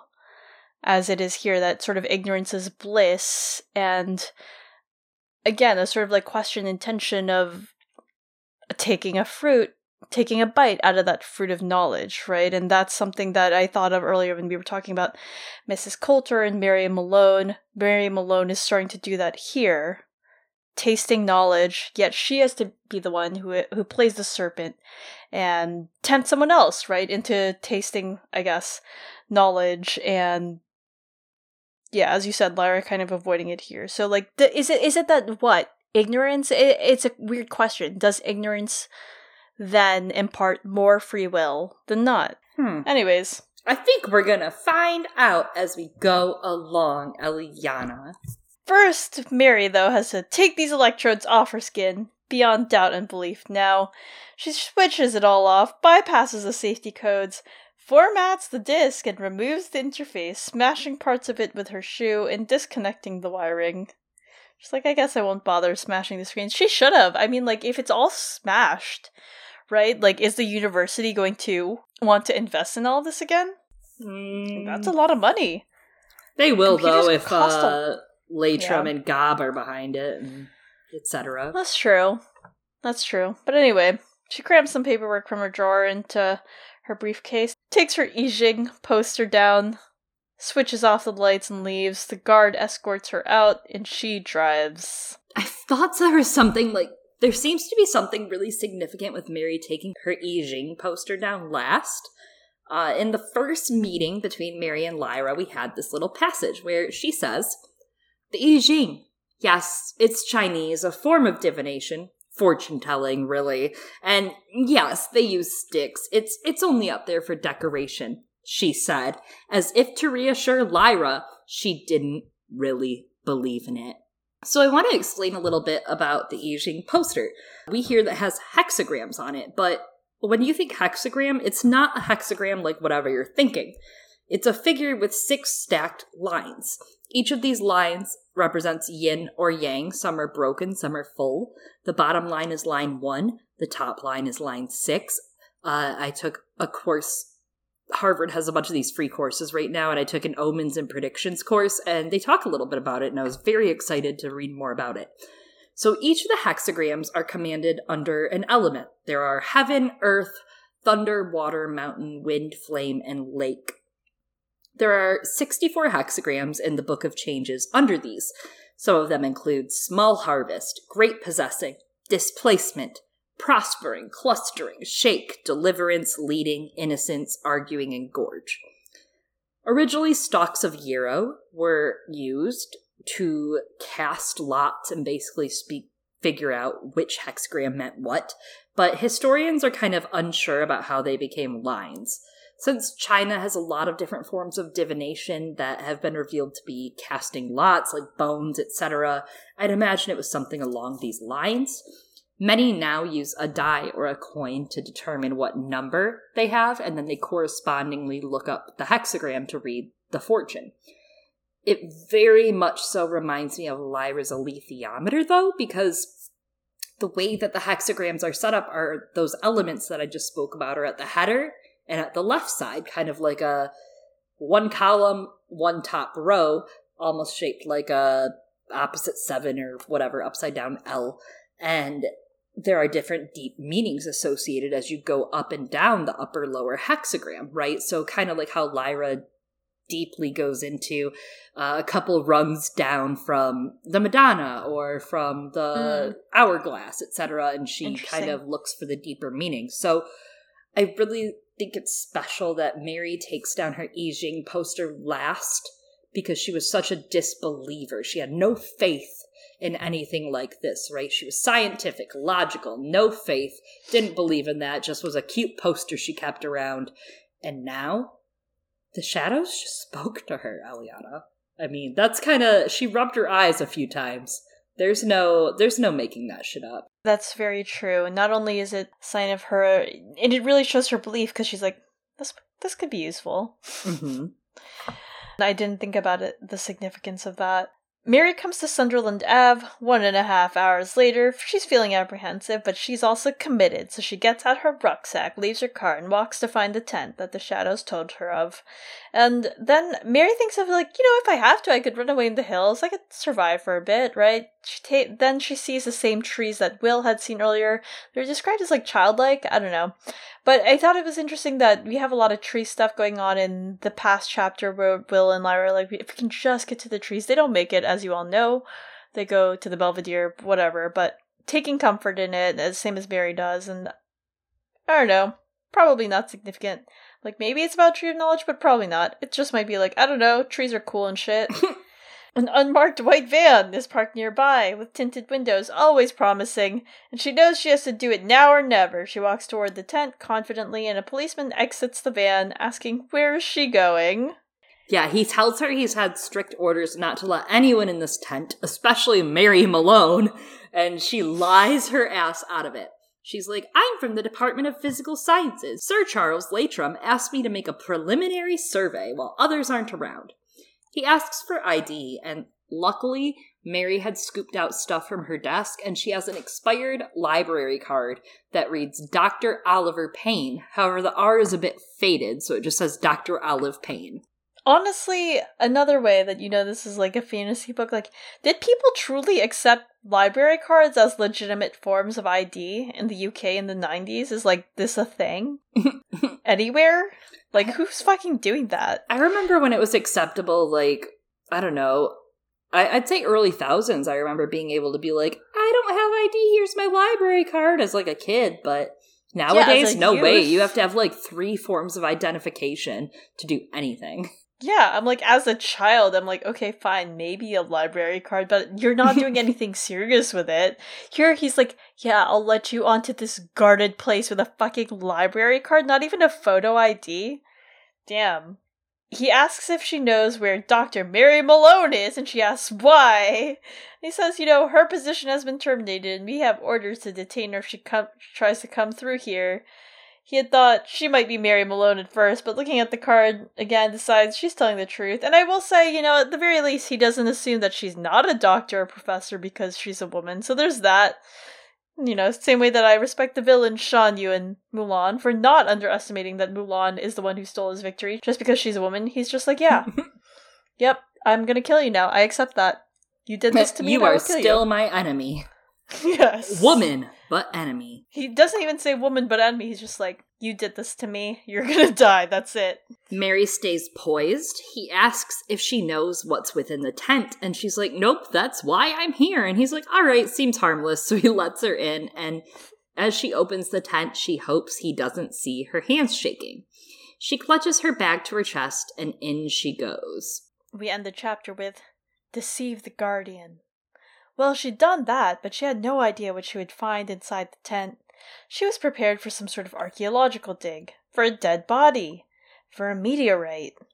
But nothing in her life or her dreams had prepared her for that square yard or so in midair, or for the silent, sleeping city by the sea that she had found when she stepped through it. I love the transformation of Mary's character in this chapter. In all of her chapters, truly, so far, she goes from the skeptical ex-nun scientist, unable to lie, to finding courage and bravery to step forward into another world. And if you haven't read The Amber Spyglass yet, you're in for an adventure. No spoilers. Maybe it's this sense of purpose. She's been told she has to play a role by the shadows, so she's able to maybe shrug off her anxieties and convictions easier and force herself to move. But we also see from her standing up to Oliver that this is Mary's very core being. She is good.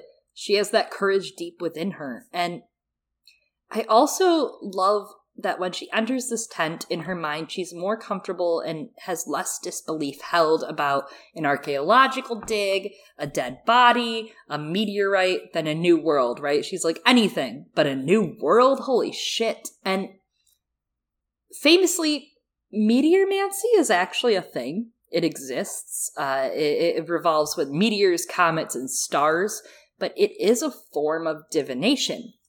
You can look at some of the famous comets like 44 BCE with the comet right after Caesar's death, which was taken as a sign that Caesar had then become a god by many. 12 BCE, the Star of Bethlehem during Jesus' birth is interpreted as a comet, possibly Halley's Comet.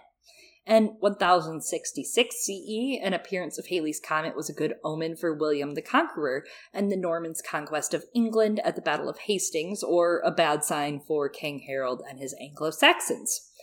And of course, meteors, which obviously Mary Malone thought of, when streaking across the sky, tend to mean plague, war, and fearful natural catastrophes like storms, floods, and earthquakes, which I think is interesting as we near the end of the book with a lot of the war that's becoming a thing. Meteors obviously aren't quite as romantic, right? You don't have them as a central story piece for any of the great tragedies, but there are a few famous ones, like the Willamette meteorite, which is the largest found in North America. There was a settler named Ellis Hughes who found it in Oregon in 1902. Huge. He moved the 15.5-ton rock to his own property. It wasn't its first journey, though, because no impact crater was found at its resting site. Researchers figured it landed elsewhere originally and was transported via glacial action during the Ice Age. This meteorite is now on display at the American Museum of Natural History in New York City. Check it out. And there's also a 4.5 billion-year-old meteorite that landed in northwest Africa, where scientists discovered a mineral called crotite. It had never been found in nature before. It forms at a high temperature and low pressure, and was likely one of the first minerals in the new solar system. So yes, meteorites aren't quite as romantic, but their history is exciting because it yields knowledge about worlds existing beyond ours. New minerals, new existence, and I think Mary, thinking of meteors as very scientific, logical, and fact-based about what could be in that tent, and the result of what's actually in that tent is kind of like a meteor, because it's proof that another world does exist. Yeah, and bringing it there. I think that's a really great connection. Very beautiful. Thanks, Harvard, for your free classes. Out of this world, Chloe. Get out of this world. Duh! Yep. Okay. Well, yeah. That's our episode for these 2 chapters today. I can't believe we have 3 chapters left. Yeah. It's over. What? The subtle knife. Then you know next get episode's gonna suck, right? You know it's gonna be the worst episode I've ever had to do of anything ever, right? Next episode. Yeah. Chloe's about to have a really hard time, but we can't talk about that right now because that's something that goes into the discussion. Yes, our discussion where we are going to spoil the rest of the subtle knife and the amber spyglass with some chatter. I don't think it's going to be too thick today, so just a quick handful of thoughts from Eliana and myself. If you have not finished the subtle knife, which you don't have much time, like I said, 3 chapters left, get on it. Or if you haven't finished the amber spyglass, please tune out now. I do not want you to get spoiled in our discussion, and come back next episode. Yep. So, I want to start off at first, like, something I was thinking, especially as we were going through the stuff with, in Shitagaze. Sorry, my bad, Shitagaze. And, the future for these children, right? Is that, like, at first I was like, I don't know, maybe there's hope for them, like, and then I realized there, like, really fucking isn't, at least until after Lyra and Will's journey and all that stuff, and all the doors started getting closed and the angels started addressing specters. Because at first I was like, I don't know, technically the kids could go and become refugees in other worlds, right? And then I realized, no, that only just buys them 10 more fucking years. Okay, yeah, basically, I mean, it still fucking sucks. They get a crap deal, because, like, they could go, there's a shit ton of windows they could go through one of them, right? People are leaving them open in Shitagaze.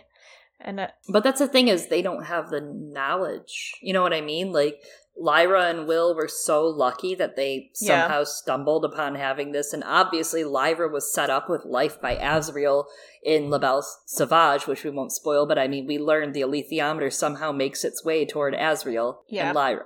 But even if, like, Lyra and Will, right, did open a window, which, damn, like, they could have at least tried. They could have just been like, hey, let's get you out of here, right? And like, I wish Angelica and Paolo came back in some way. The fact that we don't come back to them feels kind of hollow. Yeah, I mean, I don't think Pullman, like, thought about it that deeply, and I understand that. There's a lot of things where I'm like, yeah, I didn't care. But like, Lyra and Will could have let the kids go into another world, you know? And I think the hope is that it sounds like Zephania and the other angels are going to address the Spectre issue, so hopefully these kids will be able to, like, grow up and have a full life. But yeah, like, I don't know. Angelica was borderline adult, though. I mean, she's leading these kids. It's kind of there was some time. There was possibilities, I think, for fingers crossed. I'm just gonna pretend that you're correct and that, like, Galavespians maybe and the angels all high-fived and they were like, we're gonna fix it. We're gonna make sure that they're Gucci, they're alive, they get to live, and things are great. And that's how their story ended. 'Cause honestly, this chapter made me real sad for them, you know? It is. And like I said, like, I was like, damn, they can't even fucking, like, really leave. They could. And yeah, all they get is 10 more years. Anyway, other thoughts. I just put a bunch of thoughts down here. Another thing, thinking again about specters, is, you know, if Mrs. Coulter is so good at making everything and everyone do what she wants, including the specters, you have to think it's kind of really remarkable that Lyra's will was just so strong that she was able to be like, fuck you, Mom, I'm gonna do what I want. It felt really good that she finally was able to say, like, oh, please, Coulter will have these things under her control within a day. It's like this weird, she's like, I kind of admire it. She's like, I respect the game that Mrs. Coulter has. And looking at the will to power, right? I mean, I don't agree that Nietzsche's correct in that assumption, but I do agree that our actions come out of feebleness or come out of power, right? We do things when we are feeling powerless. I don't agree with the idea presented by Feyre that actions out of feebleness, like, I feel like a lot of actions out of weakness actually are harsh actions and cruel actions, right? Like, people lash out when they feel weak. I think it might even be the opposite. But I thought it was just very interesting that Lyra was able to grow from Northern Lights in this manner, even though some of her characterizations in these two, or in the last chapter, felt a little weak, right? Like, she felt meek toward Will, as we discussed. Yeah. I don't know. Quick side note of it, I thought it was interesting that the witches think that they will need more herbs, or that Will's wound will need more than herbs to heal, but turns out they're wrong. All they need is the right herb. Blood moss. I wish we had fucking blood moss. I, like, scratched myself during this recording somehow. It'd be useful. With my own nail. Myself. Betrayal. Betrayal. It is sad because, this potion will not work, as we know. Yeah, only sad times can make it work. And then finally, it's interesting that we're starting to see the inner workings and motivations of Das. We already knew that it had a personality, but who knew it had so much backsass? Damn. And from what Lyra would say, we're also seeing that they have an agenda, right? They do have their own will. And what I don't understand, though, is, not all of them can be fucking rebel angels, right? Not all the Dust are rebel angels. We know there are two factions, and that there are angels that are part of the Authority. And if the Dust is, not yet, formed angels, I don't know. I'm not convinced that the whole Dust and angels are the same thing. Concept makes the most sense. Doesn't hold up when you run it through the rigorous world building logic thing, so much as Pullman thought it was cool. And again, I'm willing to accept that Pullman's yeah, there are mysteries about my world that I don't know, and that's what makes it fun for him. But at the same time, I don't know that I get it when I really, really try and think about it. But we are now at this point, as we talk more with Dust, beginning to see the war that's at play, Mary being brought into the fold as the serpent, which is cool, and also those hints of once more about what happened 30,000 years ago and human evolution. And it is interesting, I don't think I've really thought about it until now, but the idea that human consciousness, which is that evolution that they're talking about, and we talked about it more as forgot what I fucking called, what the term is, biological whatever. We talked about it more a few episodes ago, what happened in that time frame as for human development in real life. But that idea of consciousness as vengeance is very interesting. Yeah. And I don't know, a quote from William Blake that kind of reminds me of this in a way, especially with all the talk of angels and what matter creates them, and that mind over matter, like we were speaking about earlier, for example.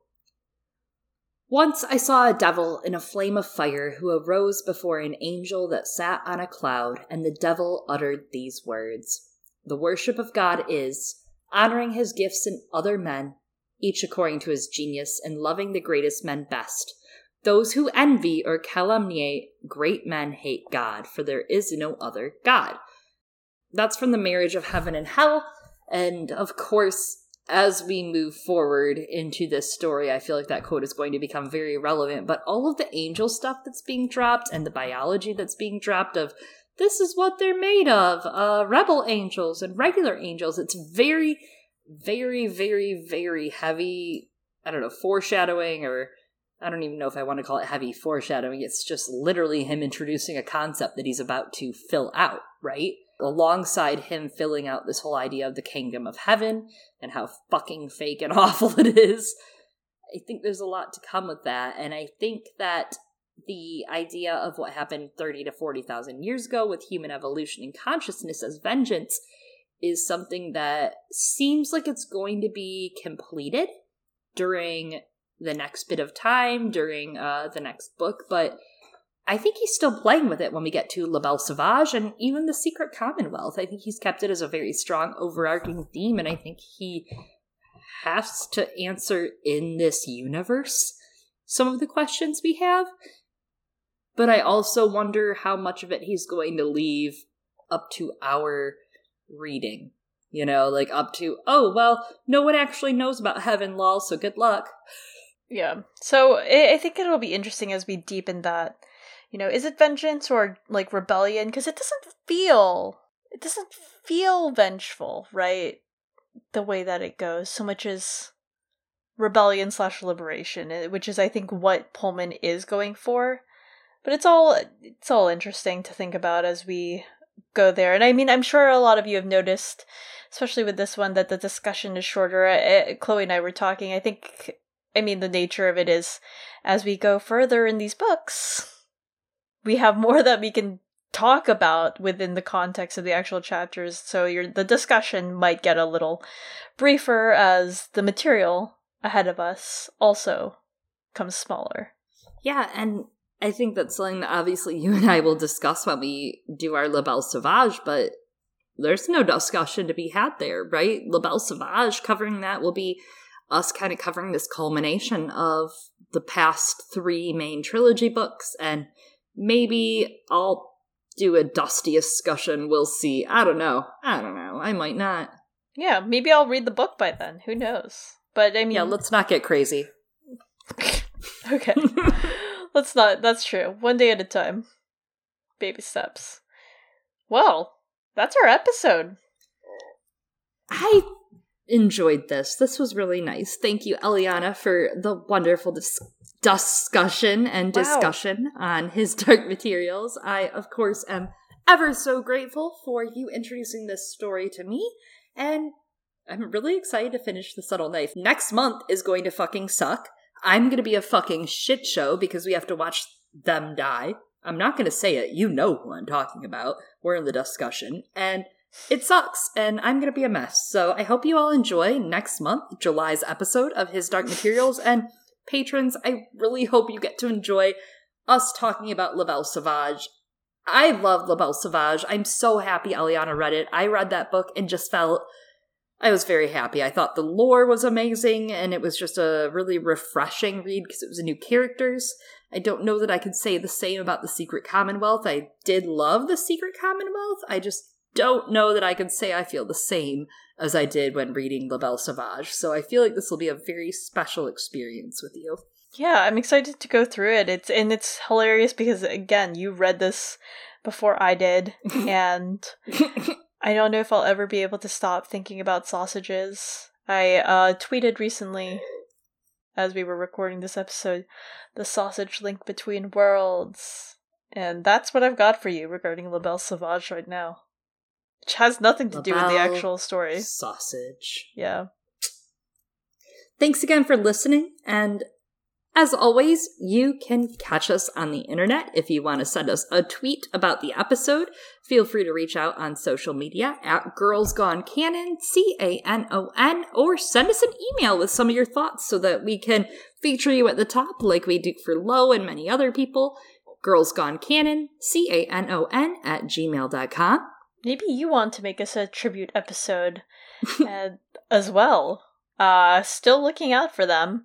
But episodes that are made by us you can find on many platforms such as Google Play, Apple Podcasts, Podbean, where we host these, Spotify, Stitcher, Acast, wherever else people have decided to add our RSS feed.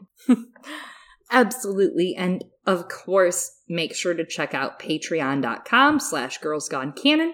For our Stranger tier and above patrons, you will be able to access La Belle Sauvage Episode 1, Chapters 1 through 3, far earlier than when it gets released for public this fall. That is, again, patreon.com/girlsgonecanon, and will be out by the end of this month, June 2020. Wow, where are we? Well, thank you very much, everyone, for tuning in for this month's, this month's His Dark Materials episode, Belvedere Vodka. Screen stuff. Screenplay. Screens. I've been Eliana. And I have been another one of your hosts, Chloe. Shit. Tune in next month. I panicked. You did great. Thanks. Bye, everyone. Bye.